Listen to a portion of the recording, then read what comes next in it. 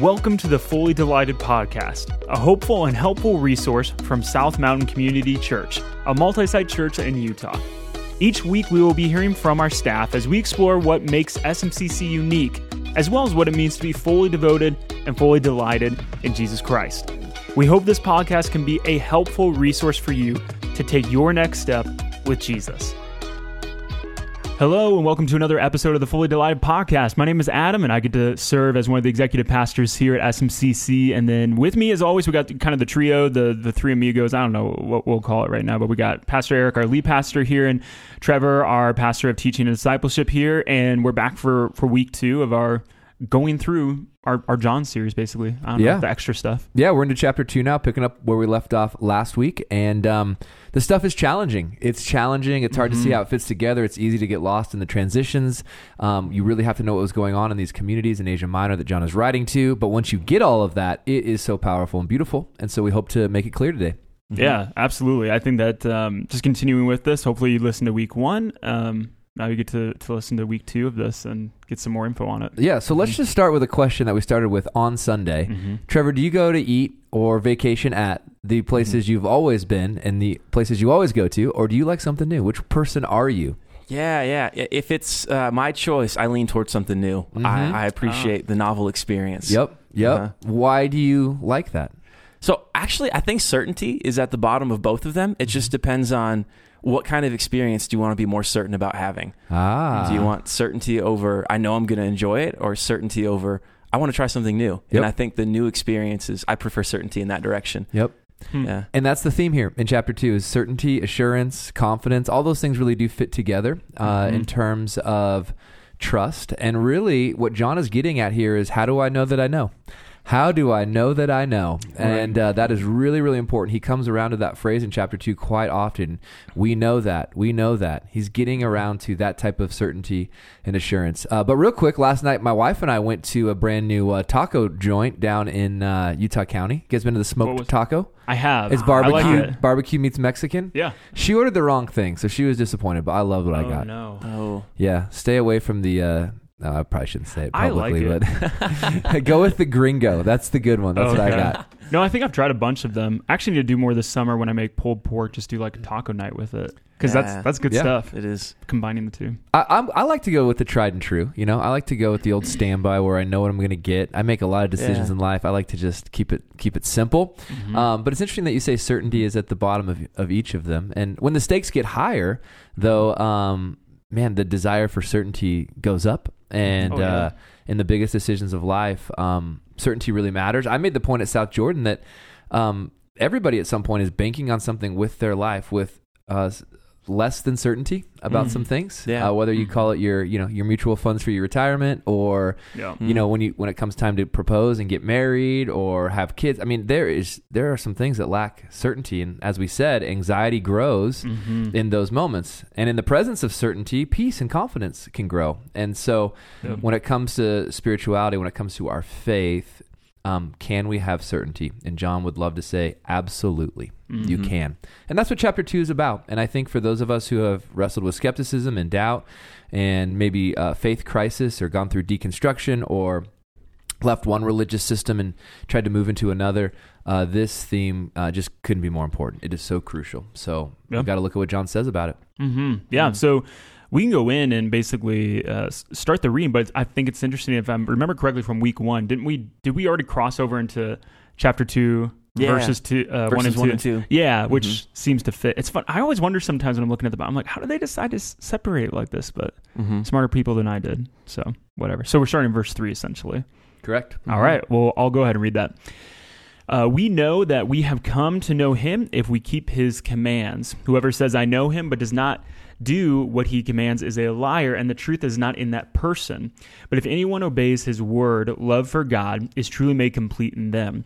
This is how we know that we are in him. Whoever claims to live in him must live as Jesus did. Yeah, and so right there in that section, we see him talk about, here's how you know. I think he uses that word at least 3 times in that section. And 5 times actually, we know that we have come to know.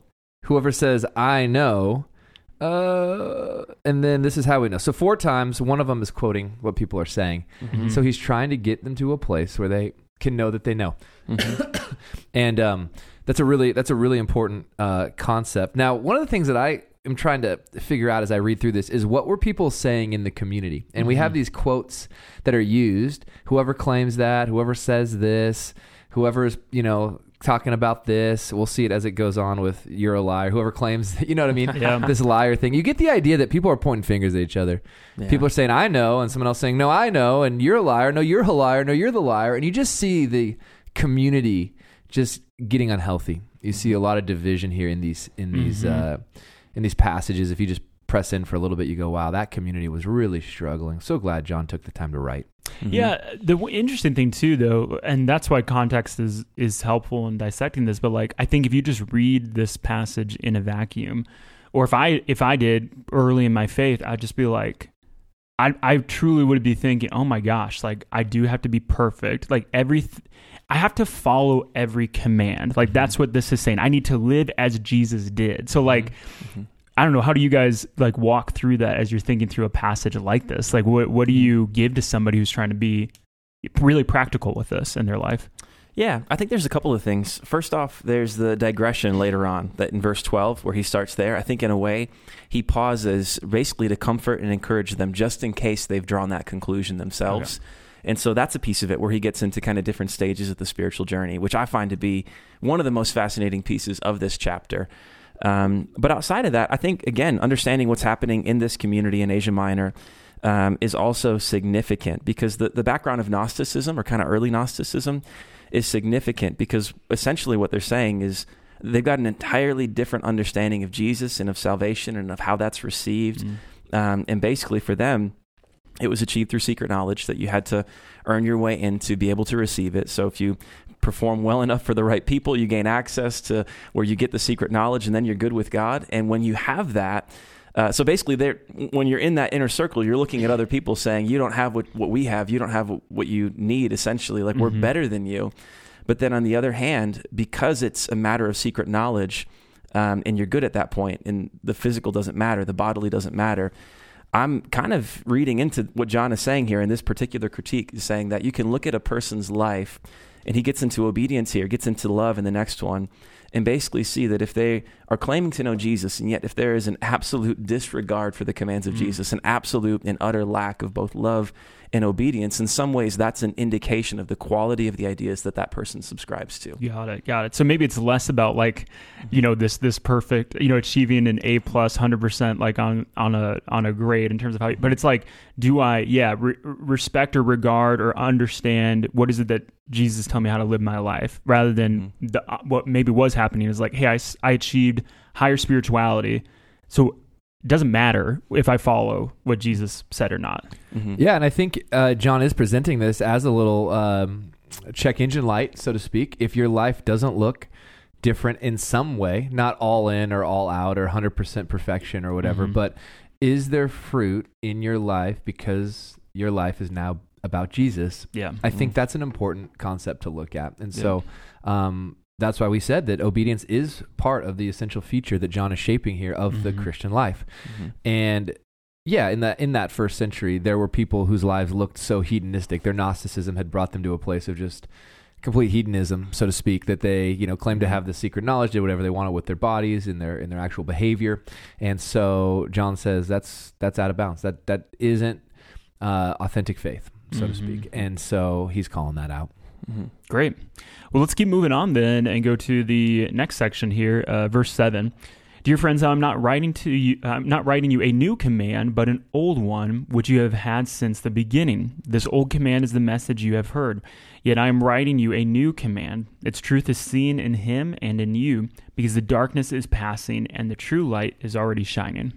Yeah, this is a little tricky to read out loud. I'm not writing you a new command, yet I'm writing you a new command. It's what are you saying here, John? Well, there's a beautiful paradox being presented here. He's not contradicting himself. He's saying, on the one hand, it is not new. It's old in that this idea of love is clearly communicated through Moses. It's all throughout the Old Testament. It was restated by Jesus as well. But what's new about it is that Jesus has now said, but I'm going to define for you what love looks like. And John was there the day that Jesus, took a knee, got out the towel, washed his disciples' feet, and then says, as I have loved you, now you go and love. And so it's... John's drawing them back to the type of love that they've seen in him. Verse 8, yet I'm writing you a new command. Its truth is seen in him and in you, meaning this type of love that goes deep, a Jesus type of love, not just a niceness for the neighbor, but a love that goes deep, a love that's sacrificial, a love that surrenders, a love that puts others first, that was actually seen in the life of Jesus himself. That's the type of love that is shining now. Its light is so bright, it is shining now. And he's dealing with that and trying to walk them into that new command, implying that there were a lot of people in the community who could talk a big talk, but didn't walk the walk, so to speak, didn't love the way that Jesus loved. That was what was going on. And John's saying, look, I'm not coming to you with something brand new that we've never heard of before. This is old, and yet it is new in that if you missed how Jesus loved, you'll miss it. Yeah. And so he's drawing them to that second feature, as we said, of the Christian life, which is love for another. Yeah. Awesome. Let's continue on to verse 9 and take on this next chunk. It's through verse 11. Anyone who claims to be in the light but hates a brother or sister is still in the darkness. Anyone who loves their brother and sister lives in the light, and there is nothing in them to make them stumble. But anyone who hates a brother or sister is in the darkness and walks around in the darkness. They do not know where they are going because the darkness has blinded them. I just think there were a lot of people, I'll use the imagery here, with blind spots in the community. So you have these people showing up for these gatherings together, mistreating their brothers and sisters. It was affecting the community. If you read this contextually in terms of community, you really get the sense that, okay, people were saying bad things about each other, walking around with blind spots. They couldn't even see it. Yeah. And I think John is using these strong themes, like an outline drawing is really strong in comparison, in the contrast. And I think he's using these themes of darkness and light, love and hate, to really say, hey, in the community, this is what's happening. There's these pockets of darkness because there are these people who are refusing to love. They have these blind spots. And so that was a big problem. Obviously, they were claiming kind of the opposite of the value here. We measure maturity by how well we love God and how well we love others. These people were measuring maturity by how much secret knowledge, Gnosticism, they were able to obtain. Yep. And so John's calling that out. Which fits back into that initial passage that we read in terms of obedience. It's just like the secret knowledge is all that matters, and then how I live doesn't really matter. So he's reinforcing that idea, obedience, and what does obedience look like? Love is part of living out what Jesus said. Yeah, and I think in some ways you could read the turmoil in the community into this, that not only are they kind of subscribing to this certain way of life that's out of alignment with what John and ultimately what Jesus invites us into, but they're actually making other people feel bad about wanting to live in a way that's obedient to Jesus, about wanting to live in a way that's loving, that they're causing them to question, causing them to stumble in some ways, a life of actually kind of living in the light. And so, as he gets to the end of chapter 2, it's so interesting. He uses this word counterfeit. And I think contextually, John has this idea of counterfeit Christianity in mind the whole way. And so these people were producing and teaching and leading a counterfeit Christianity, which was have the knowledge, doesn't matter how you behave, have the knowledge, you don't need to love. And John's just really going to say by the end, all this is counterfeit Christianity. It's a counterfeit relationship with Christ. You are not good with him.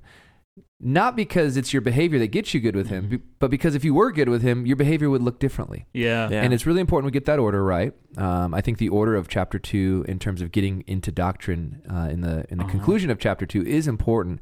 But at this point, we paused in the message and tried to make a really good case for this. Please pay attention. Have the discernment necessary to figure out who you're going to be listening to. Before you are influenced spiritually by someone, take a close look at their life. And I gave the illustration at the South Jordan campus of Carissa and I recently decided to lift weights together. I'm in my late 30s. I hear that your muscles deteriorate in your late 30s. So I was like, I got to do something about this, you know? And so I kind of made the joke that Chris and I started lifting weights, and I'm sure you could tell by just looking at me, you know? But it was sarcasm. But no one can tell. But it was like we needed to get a coach, someone who could influence us, someone who could help us. And so we began to inspect. Do they have the credentials? Do they know their way around the gym? You know what I mean? Those types of things. So they could provide help before I would submit my time and really my life and our money to someone who was going to influence us. I wanted to make sure they had the fruit that would demonstrate the evidence, really, the data that would demonstrate they are able to lead us in this way. And I think in a social media world, there are a lot of people following other people, and they haven't been able to inspect their life up close. And the quote might produce warm fuzzies from afar, so we share it, we repost it. But I would just caution anybody to build their life on someone that they've, really never been able to investigate up close. Yeah. And I think what's so interesting about your comments about kind of this false, I think you said false, like Christianity, is that as we get to the end of chapter 2, we're realizing that's essentially stemming from a false understanding of who Jesus is. Yeah. Like that, we get to that point at the end. There's a lot of false misinformation going around. Yeah, and I think anybody could listen to what I just said and said, well, Eric, you follow Jesus. You've really seen his life up close and personal. And it would say, we are building our understanding of Jesus from the people who saw his life up close and personal. John being one of them. Yeah. And that's why he begins his letter with those ideas. We've heard him. We've seen him. We've looked at him. We've touched him. We've walked with him. We've seen his love firsthand. He washed my feet, everybody. Like John was in the room the day that happened. So and I'll just say this quickly, but I think what can happen sometimes, even still today, is that people are looking for something new. Like, here's the new take, here's the new perspective, and it's like, why don't we go back to see who were the people that were closest with Jesus, which we have these writings that were very, very, very, very, very close to Jesus' life. What were they saying about Jesus? That's probably the right understanding of Jesus, instead of like, well, what did they believe, at this time, or this new religion, or this new faith that came up? And it's like, you're totally disregarding what these people who were really close to Jesus said about him. Yeah. So absolutely. So here comes the hard swing in the message. Well, not in the message, but in the chapter, I guess you could say. Which for years I was always so confused on why the pivot. But Trevor, you helped me really see it. That as he's been so direct and challenged the false teachers so strongly, perhaps the sheep in the community, so you got the wolves needed the challenge, but now the sheep might be thinking, what does this mean for me? Yeah. Have I somehow missed it? Am I a part of counterfeit Christianity? And he's going to remind them that they truly are they truly do have that relationship with Jesus in a few specific ways. So, do you want to read that for us? Yeah, I'll read 12 through 14. I'm writing to you, dear children, because your sins have been forgiven on account of his name. I imagine they just go, oh, okay, thank you for the reminder. Yeah, sure. Right. Yeah. And perhaps this is set apart in the text. Perhaps this was a song they would sing, like Father Abraham. Yeah. or like, what's the song that we sing at SMCC, all the time about, like, Christ is enough. Like, we sing the song, Christ is enough. Yeah. So let's just remind ourselves of those things we sing when we gather together. Your sins are forgiven on account of his name. You know what I mean? Yeah. And, that's right. Thank you, John, for reminding me. That is true. Yeah, rather than going back to the contour of obedience, like, because you could have said, because your sins have been forgiven because you are obedient. Yeah. Yeah. Okay, no. Oh, it has been on his account. Yeah. So, verse 13, I'm writing to you, fathers, because you know him who is from the beginning. I'm writing to you, young men, because you have overcome the evil one. I write to you, dear children, because you know the Father. I write to you, fathers, because you know him who is from the beginning. I write to you, young men, because you are strong, and the word of God lives in you, and you have overcome the evil one. Yeah, so I think for, like we talked about, these are probably stages in the spiritual journey. Those who are still exploring Jesus, or just getting started, taking their first steps into forgiveness. Then there are those who have been young men who have been walking with Jesus maybe for a little bit of time, and there's some evidence in their life that they are building a life on truth, overcoming the lies of the evil one. And then there are the fathers, the mature, the gray hairs, the people that are at the 9 a.m. service at South Jordan. That's they like that joke, But you know him who is from the beginning. Like, from the beginning of you taking your first step with Jesus, nothing has changed. It's still Jesus that you're taking your steps with. You know what I mean? And then he comes back to that word know again. How can I know that I know? And he's reminding them it's the same Jesus from A to Z, so to speak. Yeah. Well, Alpha and Omega. Yeah. And he says the same thing to the fathers both times, because you know him who is from the beginning. With the other two, the actual thing he's saying shifts a little bit, although it's kind of in the same direction.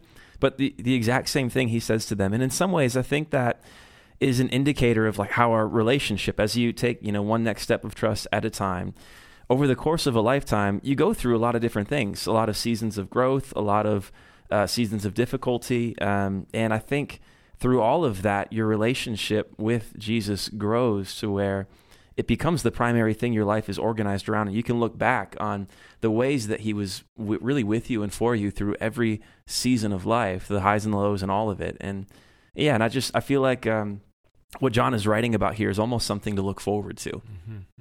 Do you get the sense at all, this might be a rabbit trail, just real quick though, but when he's using the terminology, because you know him who is from the beginning, I read that as a reference to Christ, and again, what this theming that John has of like, he was there from the beginning. Is that, do you see that too? Because it kind of feels like there's maybe even Trinitarian stuff coming in there, because he's going back and forth between the Father, but then also, him who's from the beginning, which is also just this reference to Christ, what I see in other parts of John and the Gospel of John. So is he kind of going back and forth with these ideas? Like Trinitarian theology, I feel like, is woven into different pieces. Even this, the Father, he was from the beginning. He starts the letter with that which was from the beginning.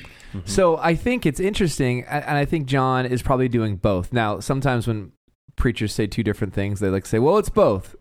I actually do think it's both in this one. I think you see stages in a spiritual journey, which talk about, there was a first step, there was a beginning, but obviously John is also writing about Jesus being eternal and has already built this theme out in his gospel, and he's built it out in the letter. So I think it's fathers has a length of time to it. There's a chronological history to the word father to John here. So I think it's a little bit of both. If you had to say which one's more important, I think he's probably reminding them of knowing Jesus, who's eternal. I'd probably go with that first. Sure. But I think there's a little bit of, you're still walking with the same one you began this walk with. Yeah. You don't move. You don't graduate past Jesus. Yeah. I just think it's good for us to remember that, like, these writers, even though I feel like the Trinity is a subject that is, kind of hard to wrap our mind around, it's still something that these writers just put in there. Like, these people understood these things. Yeah. So now, I think one thing that's also interesting about this, and it might be reading into it a little bit too much, but how he has these three different divisions. And, we talk about discipleship a lot in the stages in the spiritual journey, which are, they're all theoretical. It's not like they're concrete stages that we can definitively say this is how a person grows spiritually. But it is an interesting question to consider. John lays out these three different categories and to ask the question, what is it that brings about growth in a person? Like what takes them from being a child or an adolescent into kind of young and middle adulthood? What takes them from there into sort of, the stage of life spiritually where it's the gathering and sharing of wisdom? What is it that produces that? And I just think that's a fascinating question to consider. Yeah. What do you think it is? Do you have any ideas? Yeah. Off the cuff? That is interesting to consider. Well, I think being equipped in head, heart, hands is. I think you could go back to that and talk about next steps in those. I think that's a huge aspect of it, especially going from dear children to young men, kind of that middle stage of growing in some biblical theological understanding, learning how to think well theologically, getting a sense for what's in the Bible from beginning to end. Learning how to practice community, how to have good relationships where we challenge and encourage one another and are open with one another.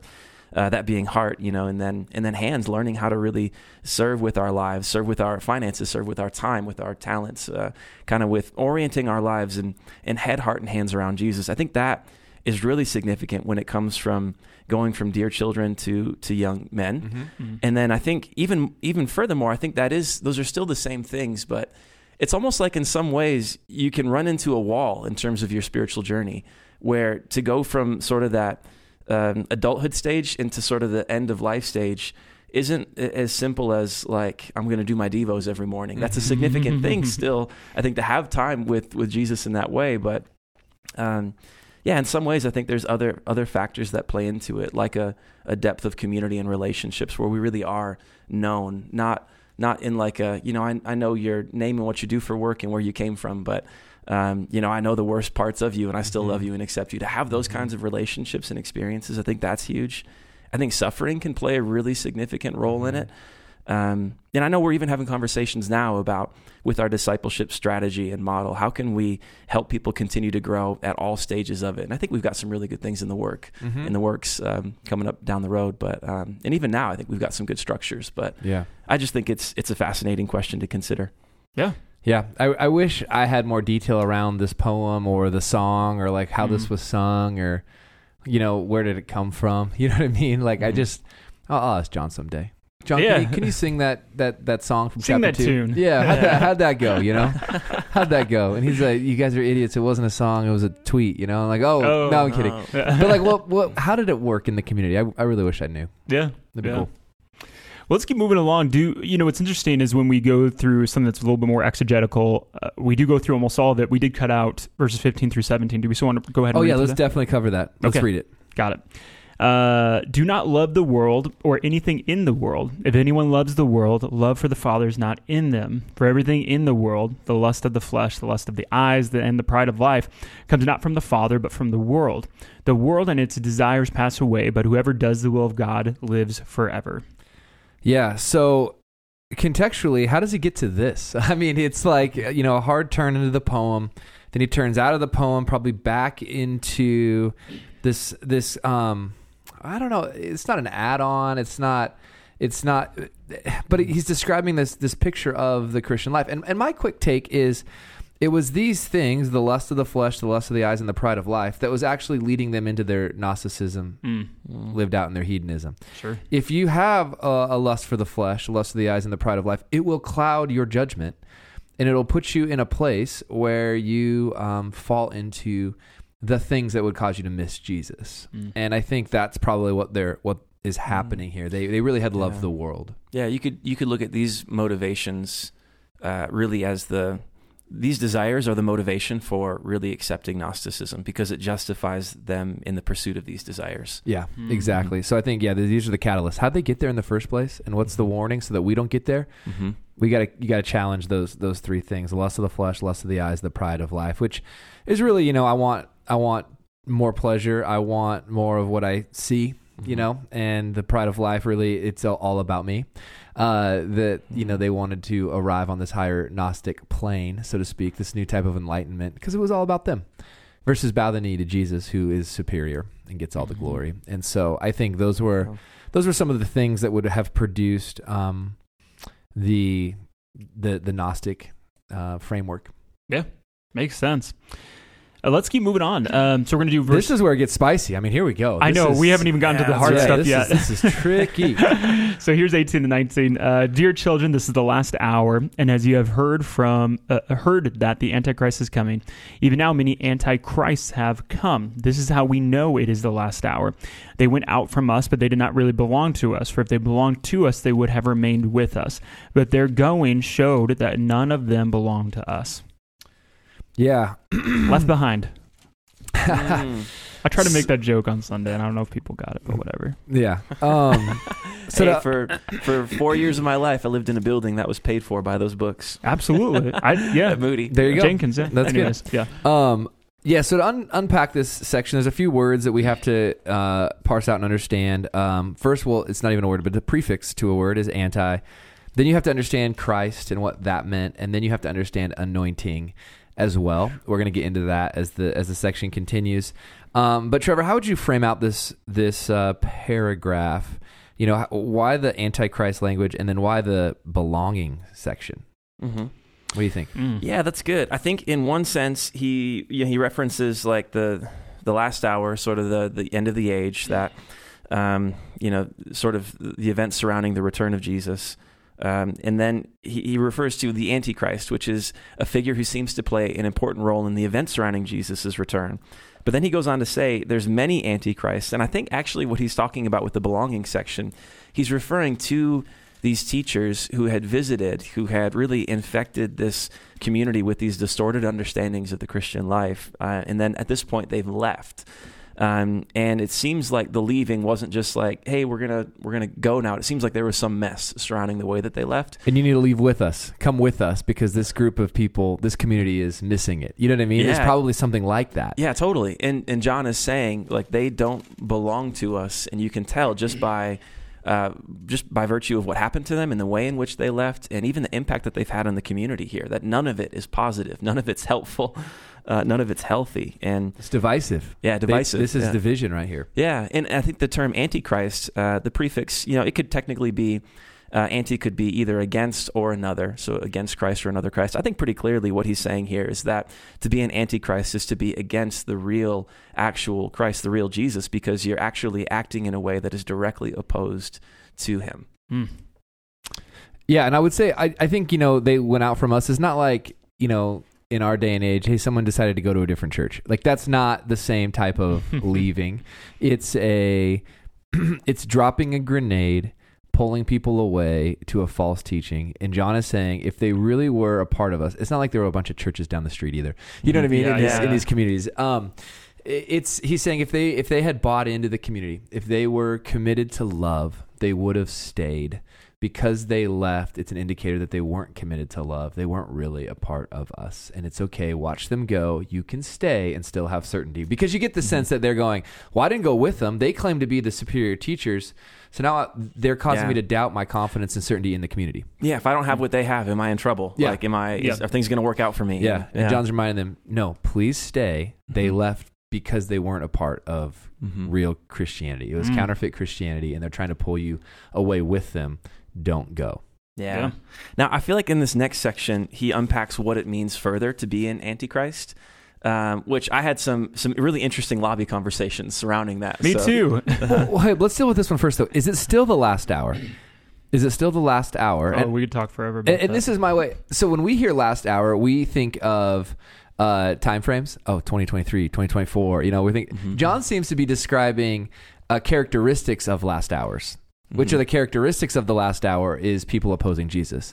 In which sense, it's been the last hour. It's been the end times ever since the first century. Yeah. What's also fascinating is, going back to, what was it, verse, where was it? Verse 8.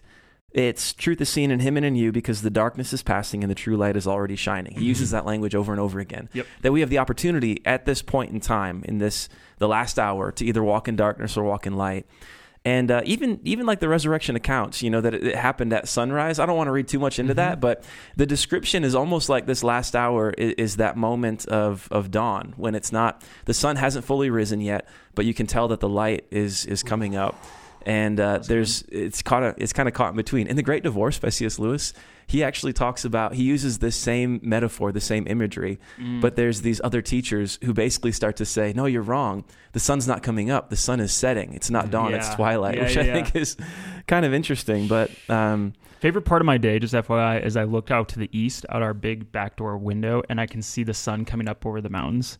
Yeah. So that's why that just kind of gave me chills a little bit. I'm like, oh, I know exactly what that is. It's dark, dark, dark, dark. And you just start to see it get lighter and lighter. Yeah, you can see the light coming over the mountain, and it hasn't risen fully yet into the sky. And I think that really will be like the return of Jesus. That's when the sun is shining high and bright and the darkness is gone. But love it. Yeah. All right, well, let's get into 20, the next section. Yeah, so here's a chunk. But you have an anointing from the Holy One, and all of you know the truth. I do not write to you because you do not know the truth, but because you do know it, and because no lie comes from the truth. Yeah, let's just pause right there.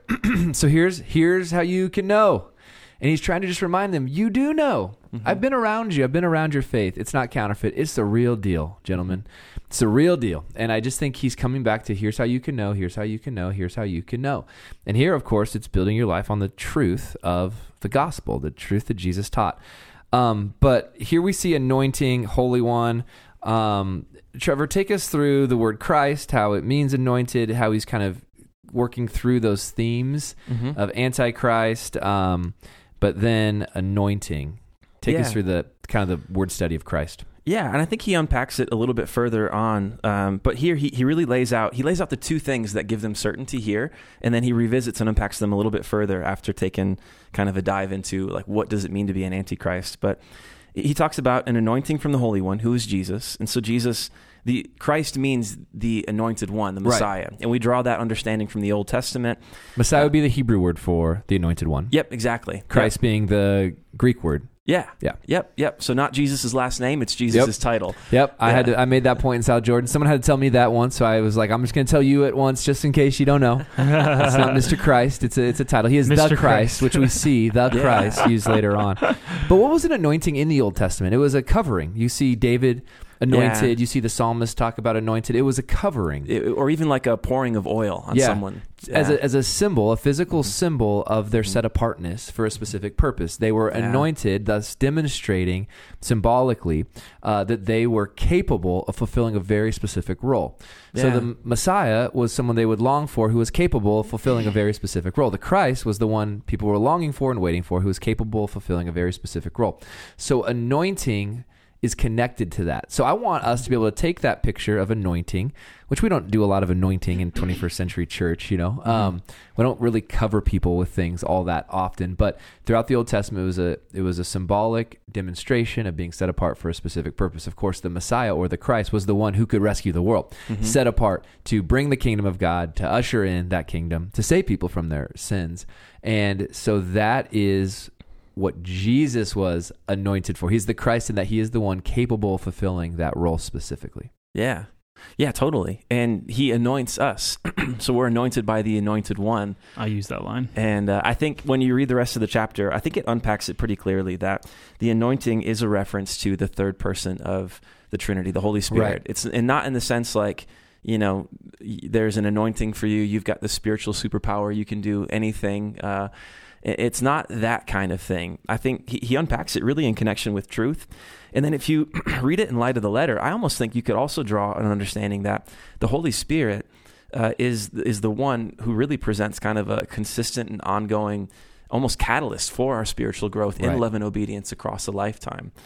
And there's certainty that comes from that as well. So, I think ultimately he's pointing to these two things, that you know the truth, you know the gospel, and you've received an anointing from the anointed one. You've been set aside for a specific purpose, and with that comes certainty that you are good with God.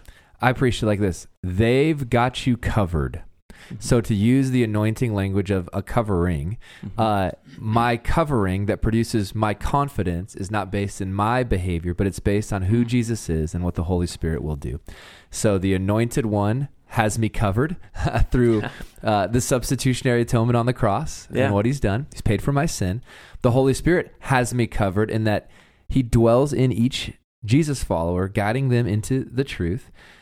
Wow. So on the days when I lose assurance, on the days where my confidence in Christ wanes, on the days that certainty has slipped through my grasp once again, and I have those days, I go back to the fact that it is covered by God. When I say they, I'm not talking about a pluralistic. I'm just saying these persons of the Trinity are playing their specific role in covering for me, and I'm good with God.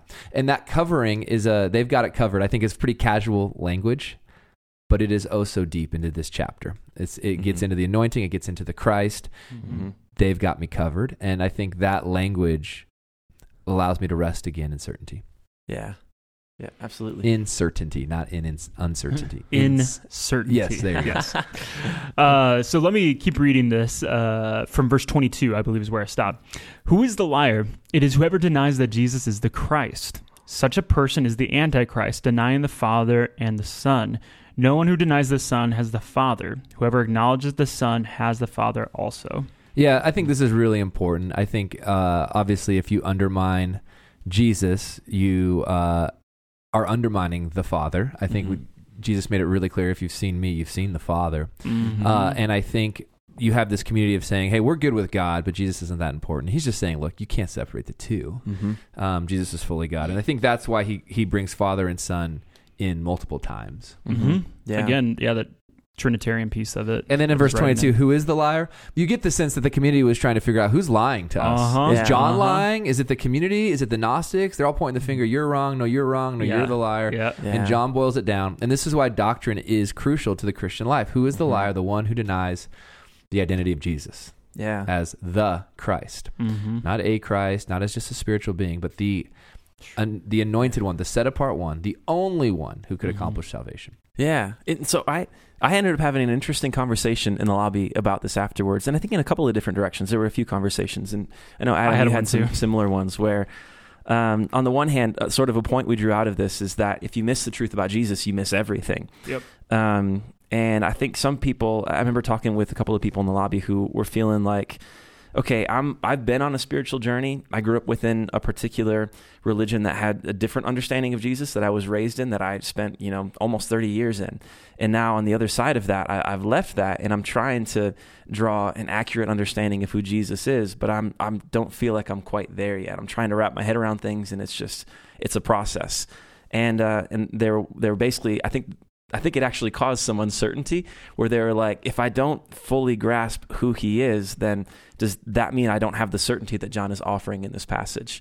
And it was an interesting question, because on the one hand, I think, you could look at verses 12 to 14 and see that John's talking about a spiritual journey, that there is a place for patience and a place for kind of processing and unpacking things, sort of taking off old ideas and really drawing on and placing trust in an accurate understanding of who Jesus is. And that all takes time. And so I think there's a sense in which the patience can be there, and there can be a sense of certainty even in the midst of that as you're working that out and taking one next step of trust at a time.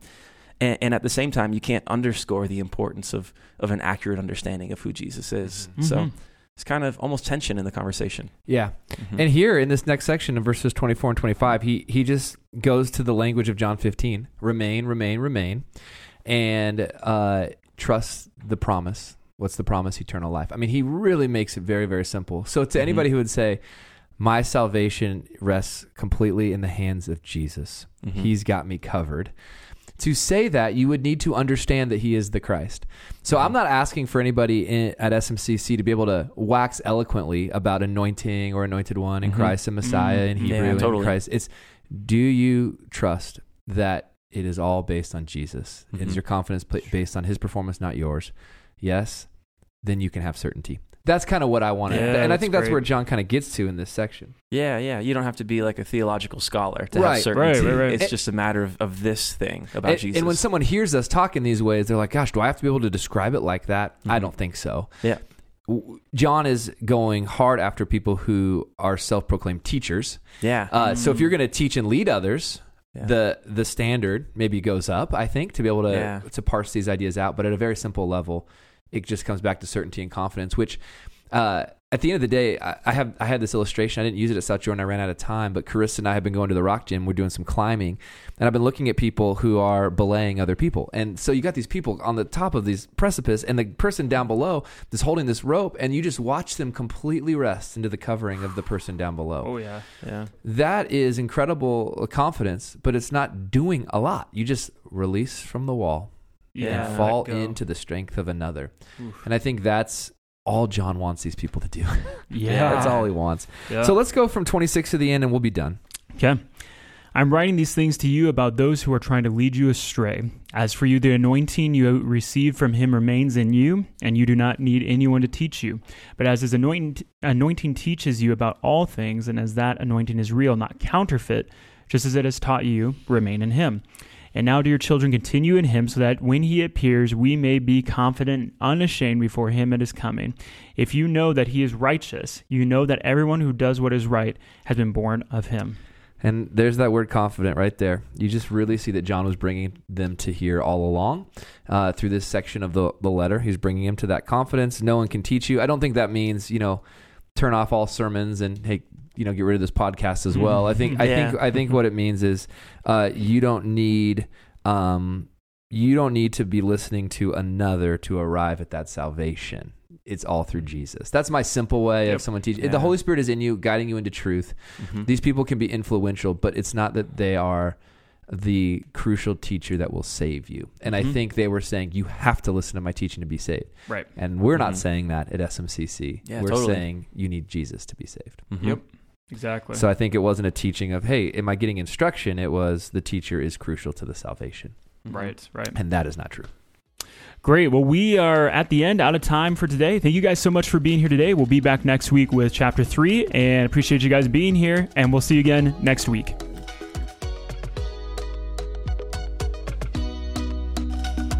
Thanks again for joining us for the Fully Delighted podcast. If you enjoyed this hopeful and helpful resource, we'd love to have you leave us a review or share an episode with a friend.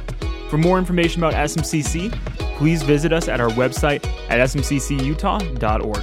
Thank you for trusting us with your time, and we look forward to having you back again soon.